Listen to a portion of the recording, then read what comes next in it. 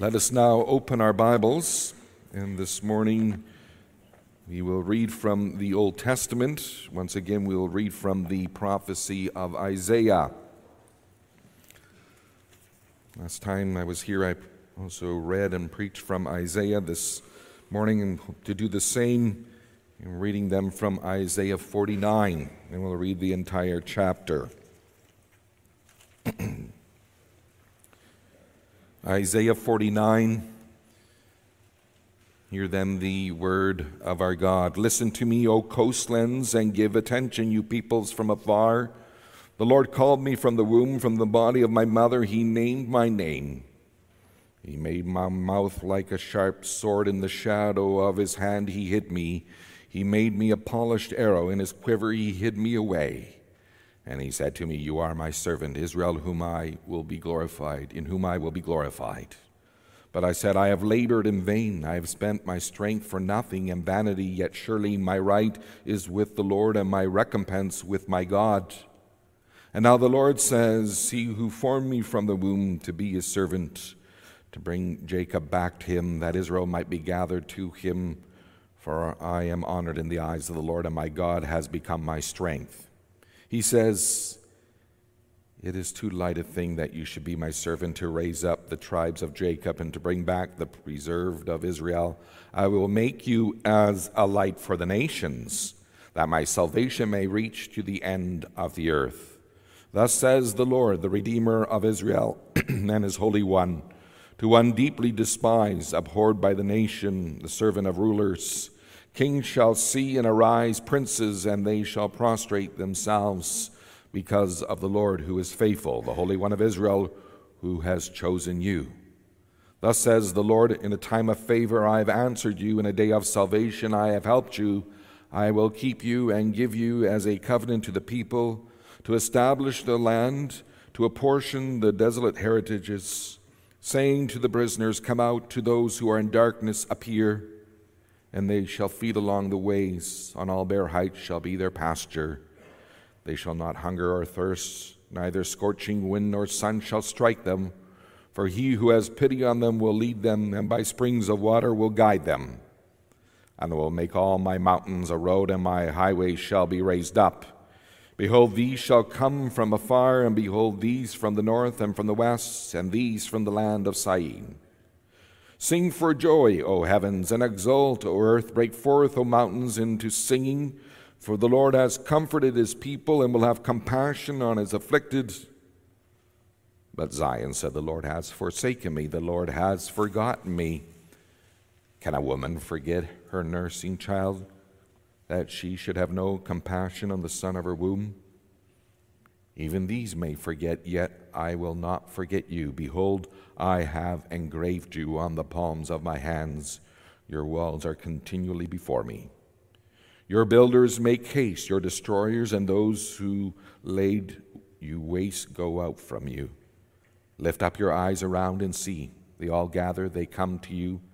As I live, declares the Lord, you shall put them all on as an ornament. You shall bind them on as a bride does. Surely your waste in your desolate places and your devastated land, surely now you will be too narrow for your inhabitants, and those who swallowed you up will be far away. The children of your bereavement will yet say in your ears, this place is too narrow for us, make room for me to dwell in. Then you will say in your heart, who has borne me these? I was bereaved and barren, exiled and put away, but who has brought up these? Behold, I was left alone. From where have these come? Thus says the Lord God, behold, I will lift up my hand to the nations and raise my signal to the peoples, and they shall bring your sons in their arms, and your daughters shall be carried on their shoulders. Kings shall be your foster fathers, and their queens your nursing mothers. With their faces to the ground they shall bow down to you and lick the dust of your feet. Then you will know that I am the Lord. Those who wait for me shall not be put to shame. Can the prey be taken from the mighty, or the captives of a tyrant be rescued? For thus says the Lord, even the captives of the mighty shall be taken, and the prey of the tyrant be rescued. For I will contend with those who contend with you, and I will save your children. I will make your oppressors eat their own flesh, and they shall be drunk with their own blood as with wine. Then all flesh shall know that I am the Lord your Savior and your Redeemer, the mighty one of Jacob. Congregation, the text for this morning's sermon is found in the passage we read from Isaiah 49. Our focus will be on the verses 13 through 16. And let us read those verses again. And there we read, "Sing for joy, O heavens, and exult, O earth. Break forth, O mountains, into singing, for the Lord has comforted his people and will have compassion on his afflicted." But Zion said, "The Lord has forsaken me. The Lord has forgotten me." Can a woman forget her nursing child, that she should have no compassion on the son of her womb? Even these may forget, yet I will not forget you. Behold, I have engraved you on the palms of my hands. Your walls are continually before me. And so far, our text, and after the proclamation, let us respond in song, singing of God's great love in hymn 35, the stanzas 2, 3, and 4. Beloved in the Lord, he loves me not. I'm sure these words are somewhat familiar for many of us. Actually, these words, he loves me not, are part of a cute little game in which one person seeks to determine whether the one they love loves them in return. And someone who plays this game alternately speaks the phrase, he loves me not, while picking one petal off a flower, usually a daisy, for each of those phrases. And the phrase they speak on, picking off the last petal of that flower, is supposed to represent the truth of whether the object of their love, of their affection, truly loves them or not. Now, we as believing people do at times seem to play this game with God. When in one way or another we basically say, he loves me not. For we so easily doubt God's love for us, even thinking at times that he has forgotten all about us, especially when times are hard and difficult, when our relationships are broken, when illness overwhelms, when the death of loved ones hit us, when our income doesn't pay our bills, when our businesses are struggling to survive. Sure, we know of his loving promises, of his care, of saving us. And yet this struggle of knowing something in our heads but not feeling it in our hearts is common. And this can lead us to search for love and acceptance in other places, in wrong places. And so it is important to reflect on this, because it can make harder times, yes, even more hard, and deepen our feelings of being forgotten by him. And so what is the truth? What is the truth about God's love for us? Well, a humorous twist on this game, if played with respect to God, would have us truthfully confess, yes, he loves me lots. Indeed, God loves you and me lots, you can say. And this is what we'll see in our text of this morning.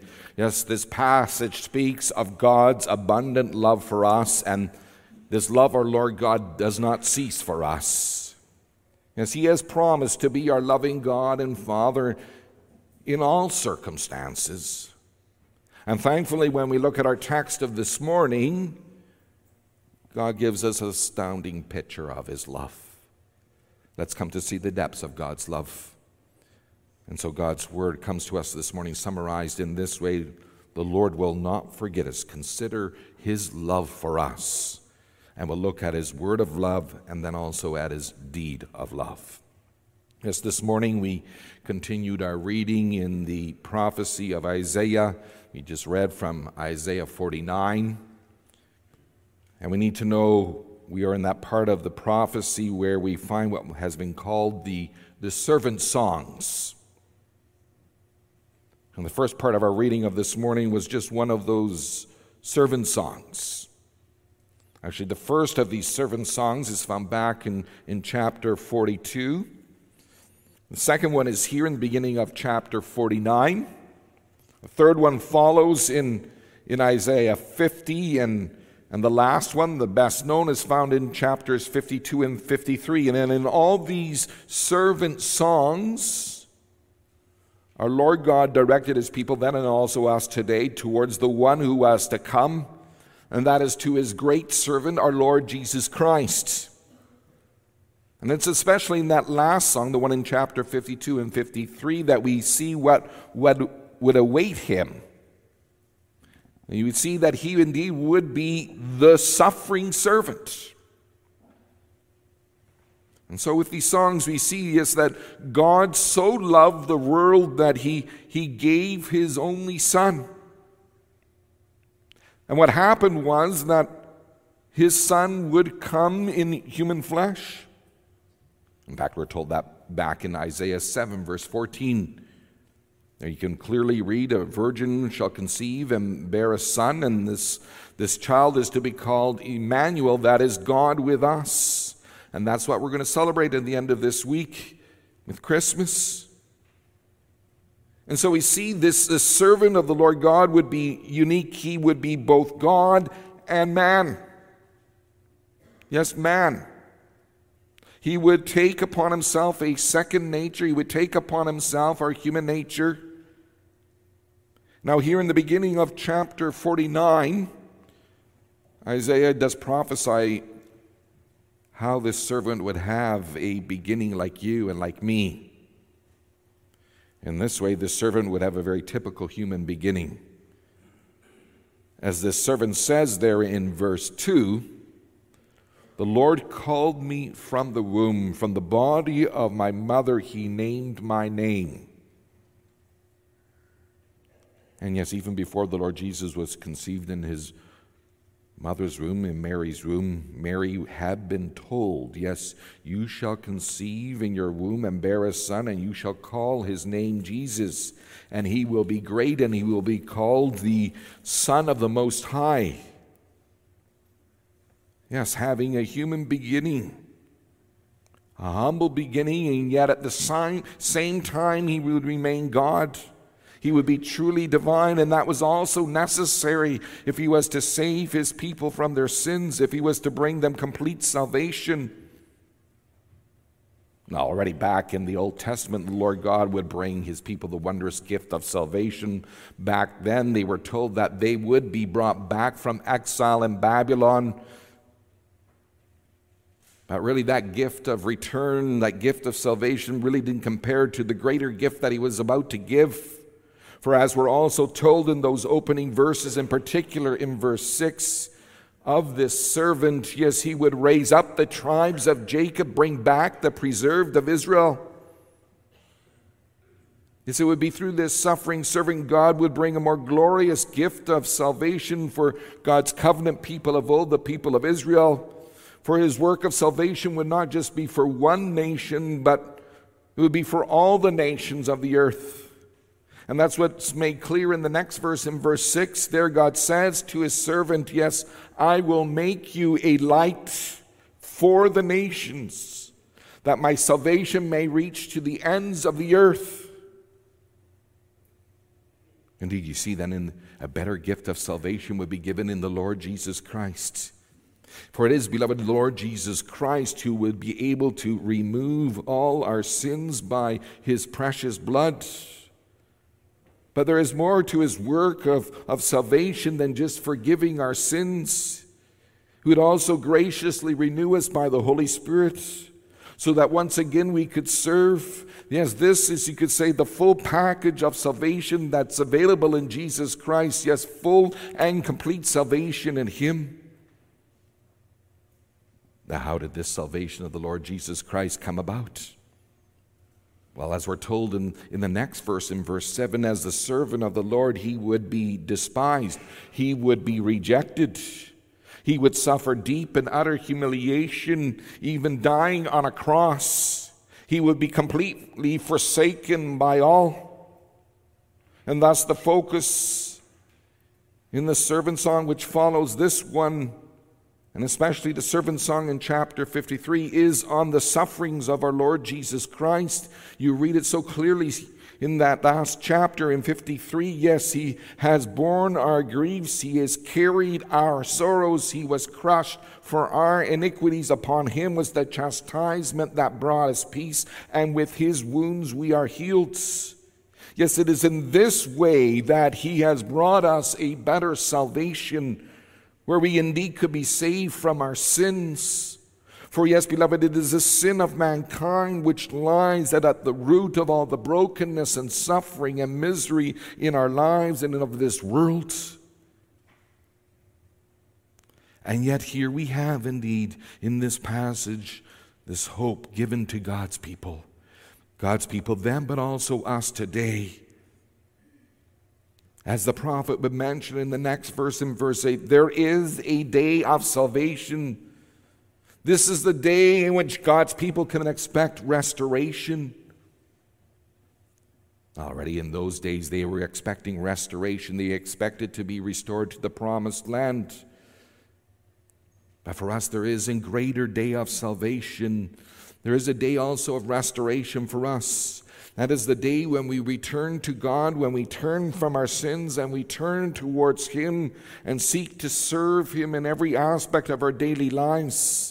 This is the salvation that he offers us that has an impact on every aspect of our human existence. And this is something truly greater than what the people receive when they return from exile. What saving love the servant of the Lord would bring, and indeed just not for one nation then, but for all the nations. And yes, one day that restoration, that salvation would be complete when all the nations, when all the tribes would come to Mount Zion in the new heaven and the new earth. Now, hearing these words, you can see they're words of comfort, of encouragement, as God's people back then were facing exile in a strange land, in the land of Babylon. And that's also why we can read there in the first verse of our text that command, that great command of the Lord God then to rejoice. Yes, there in verse 13 he commands, sing for joy, O heavens, and exult, O earth. Break forth, O mountains, into singing. Yes, this is the response that God is seeking. God is seeking from everyone and everywhere in this world. From all creation, from the heavens above, the earth below us, the mountains around us, but also from every one of us here. Yes, from every one of us. God is looking for that response of joy, of thanksgiving.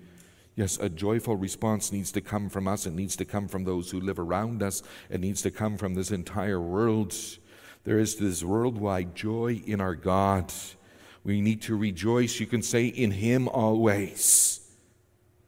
Not just now as we move to this time of year when we celebrate his birth, but at any and every time of the year we are to rejoice. Rejoice in the Lord God. Really, each and every one of us should have a deep and abiding joy in the Lord our God through Jesus Christ. This is the response that each and every one of us, yes, individually, but then together, need to bring forth. And let us express that joy, beloved. Express it when we call out to him in prayer. Express that when we're sitting here singing his praises. Express that joy also as we go about living our daily lives. We really need to live in the joy of salvation. For we are reminded here by the prophet Isaiah why we should rejoice. He reiterates the reason, you could say, there in verse 13b, for as he says there, the Lord has comforted his people. He will have compassion on the afflicted. Now, this is actually not the first time that the comfort of the Lord God is mentioned in this prophecy. Just think of the well-known opening words of Isaiah 40. The hymn, we know that hymn so well. Comfort, comfort my people, says your God. And here too then in our text, the call is for us to joyfully confess, yes, that our comfort, our consolation is found in the Lord God, in the wonderful work of His Son, Jesus Christ. Yes, it is in Him that we have our only comfort in body and soul, in life and death. For yes, thanks to the Lord Jesus Christ, we belong. We are not forsaken. In Him, yes, we also have a Father who truly loves us and cares for us. And thus we're not forsaken. And it is in Jesus Christ we have the Holy Spirit who fills us, who lives in us, and so we're not forsaken. Yes, it is with the Spirit that we can be filled with thankful joy, even in the midst of times of trouble and tribulation. But, and that little word but, that's how verse 14 begins. But Zion said, the Lord has forsaken me. The Lord God has forgotten me. These words are a real letdown. The prophet has just told us that nothing will separate us from God's saving love in Jesus Christ. And then we have God's people here looking around, and we can do the same, looking at our troubles and trials, and then we can so easily mumble and complain, the Lord has forsaken me. He has forgotten me. That's what the people were saying back then.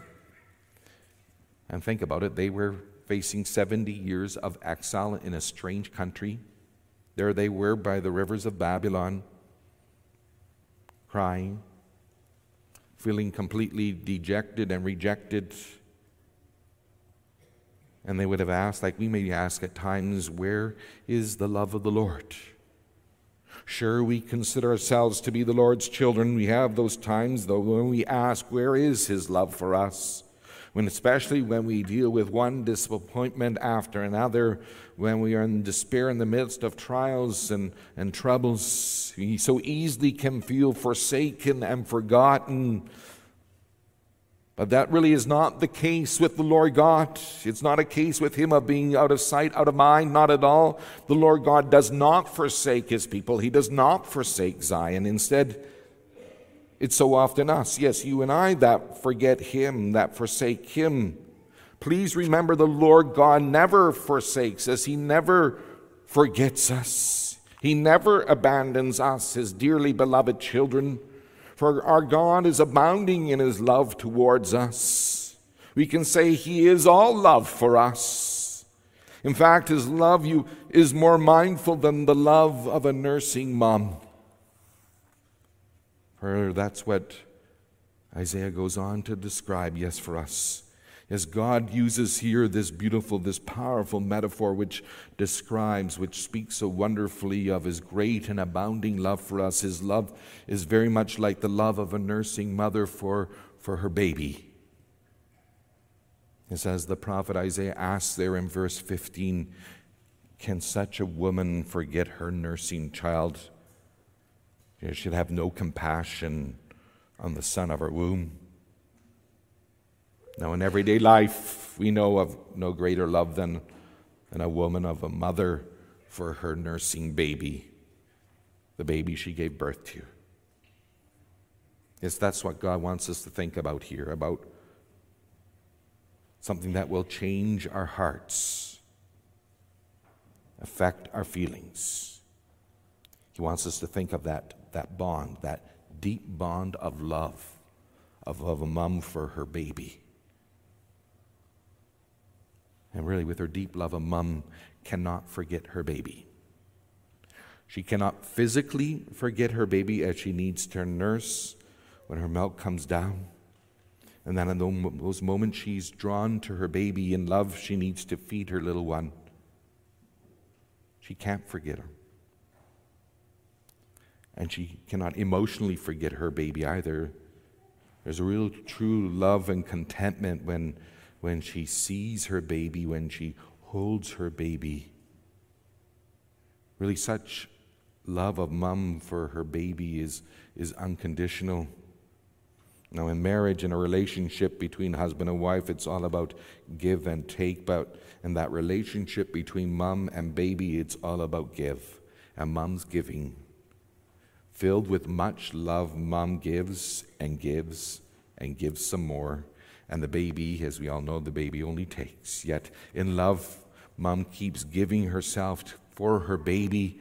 Her life, you could say, revolves around her baby. Talk about sacrificial love. Really, how can mom forget? Yes, night and day, yes, the baby demands mom's love, mom's affection, mom's attention. Really, the baby is wholly dependent on mom's unending love.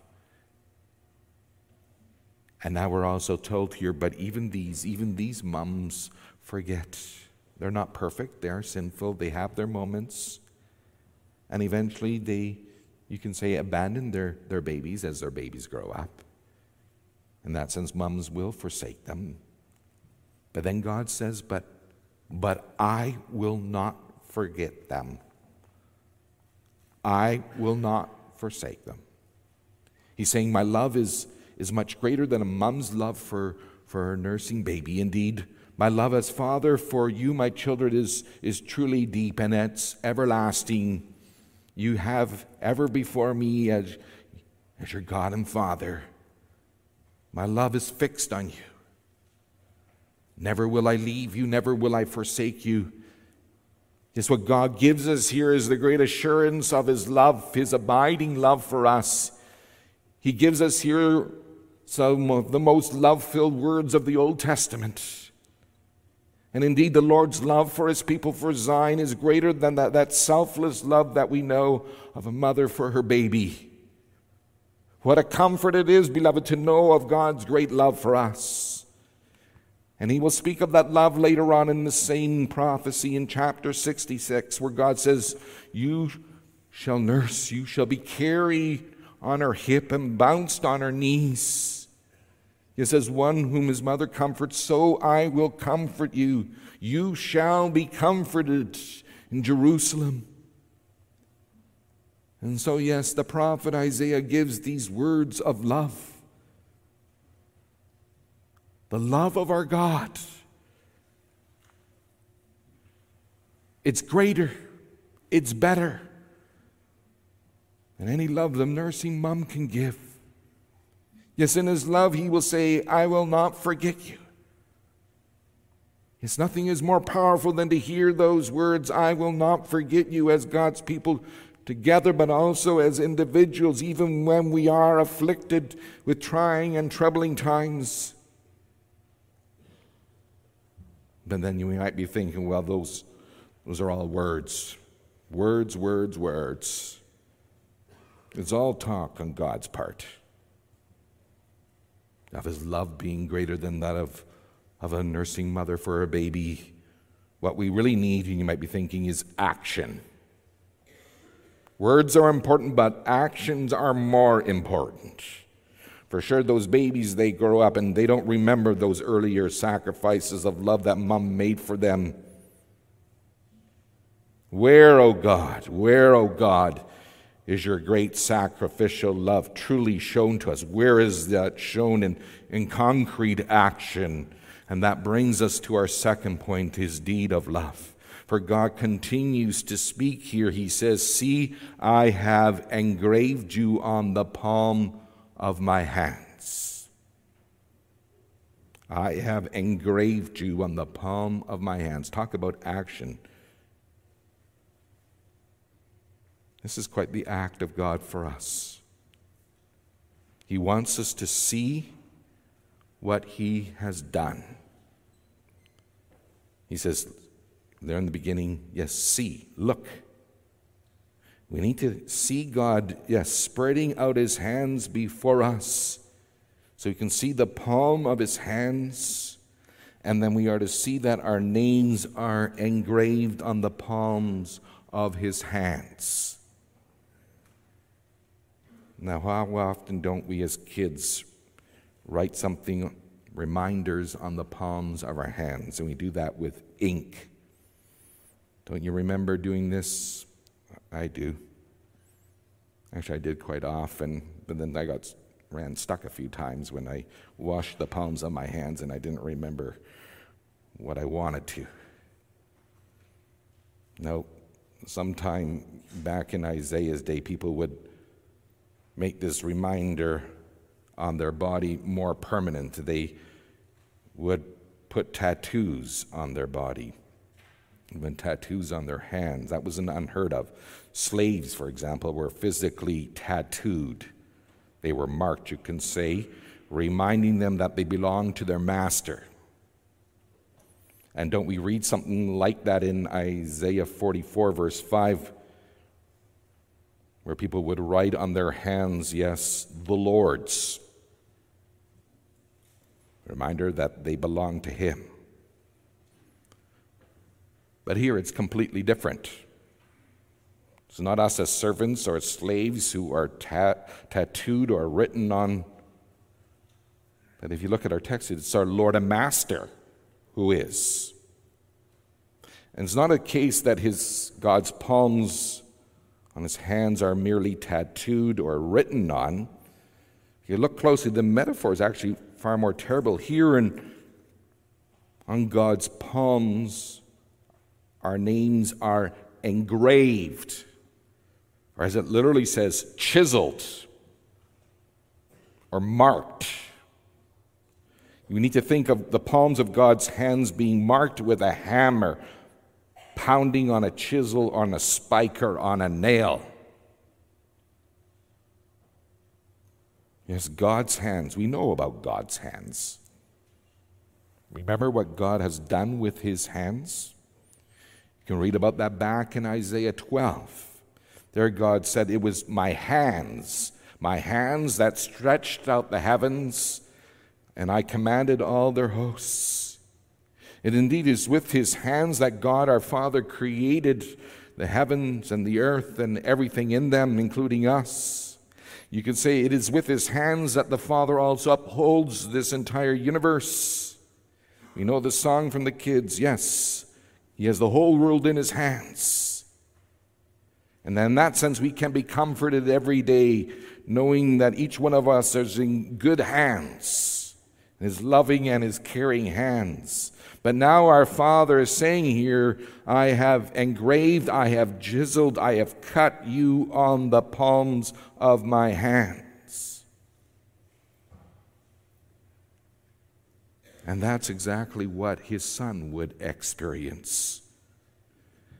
As God's Son, Jesus Christ, prophesied about this in Psalm 22. They have chiseled, they have pierced my hands. And indeed, a few centuries later, yes, the palms of God's Son, Jesus Christ, the palms of His hands were pierced. They were chiseled with nails. And on an afternoon of that same day, He eventually cried out to His Father, "Into your hands I commit my spirit," and then He died.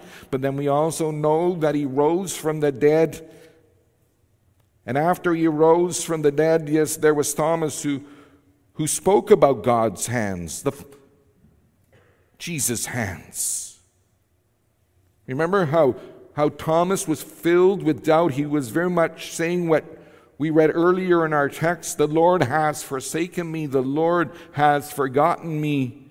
Thomas said, "Unless I see in His hand the mark of His nails, and place my finger in the mark of those nails, and place my hand into His side, I will never believe." And then Jesus did appear. He appeared to His disciples again, and Thomas was there. And then Jesus said to him, "Put your fingers here and see my hands." He's basically saying to Thomas, see my love for you. Feel what I have done for you. Indeed, Jesus Christ had been nailed in the palms of His hands to the cross outside of Zion, outside of the city of Jerusalem. Yes, He was taken outside. He was rejected in that way, and He was put to death. And there on the cross, He cried out, my God, why have you forsaken me?" Just when you're about to say to yourself, God has forsaken me, the Lord has forgotten me, remember, it was our Lord Jesus Christ who was forsaken, who was forgotten, so that you might be accepted by God and never more be forsaken by Him. There is no need for us to be restless, anxious, and doubting children. We have a Father who has truly loved us, and He has shown His love to us in Jesus Christ, having Him be nailed in the palms of His hands for the complete forgiveness of all our sins. So we see how God showed His love for us, and that while we were still sinners, Christ died for us. And so let us pray that we may be rooted in this love, and that we may have power together with all the other believers here to grasp, yes, how wide and long and deep is the love of Jesus Christ for us. Yes, because of His great love for us, God, who is rich in mercy, made us alive with Christ even when we were dead in our transgressions. For it is by grace that we have been saved. Yes, He has poured out His love into our hearts by the Holy Spirit, whom He has given us. And so let us remember the gospel of God's hands is such a blessing to us as we live here in this broken and fallen world. Oh, the way we use our hands often reflects the sinfulness of our own hearts. Just think of all what we've done this past week with our hands. And then think of the contrasts, the show of God's love in the hands of Jesus Christ. Yes, it's the Lord Jesus who used His hands to touch those who needed healing. His hands were folded in prayer on our behalf, and His hands were nailed to the cross for the forgiveness of our sins. And as He ascended, His hands were raised in blessing upon His church, on us. Beloved, if we are engraved on His hands, we can be sure our cares and our worries and our anxieties and concerns will receive His loving care and attention. We all know how life can suddenly reverse from joy to grief. We can be standing on the heights of happiness today and be in the depths of despair tomorrow. A trip to the doctor, devastation of an accident, major decision can change everything. And yet we can have this confidence knowing that the days of our lives are not in our own hands. No matter how our life goes, all things are safely and secure in the Lord's hands. Let us thank and praise the Lord that He's inscribed us on His hands. He will never leave us, never forsake us. Our times are in His hands. For as the Lord also says here at the end of our text, your walls are ever before me. Yes, He's speaking to all of us, to Zion, to His people. And He's speaking here, yes, of the walls that surrounded Jerusalem. Those were walls of love, you can say. And He was reminding them and also us that His love surrounds us. With those walls, the city was safe and secure. And be assured, beloved, that same love surrounds us, keeping us safe and secure. And we sang about that there in Psalm 40 at the beginning of this service. He has shown Himself to be our fortress. He makes us secure forever. Even though the forces of doubt and of unbelief, of indifference and ignorance may attempt to overthrow us, the church of God, and seriously deflate us, remember, beloved, remember God is with us. And as God's people, we are ever surrounded by His love, carried by His hands of love. Indeed, nothing shall separate us from God's love in Jesus Christ. Amen.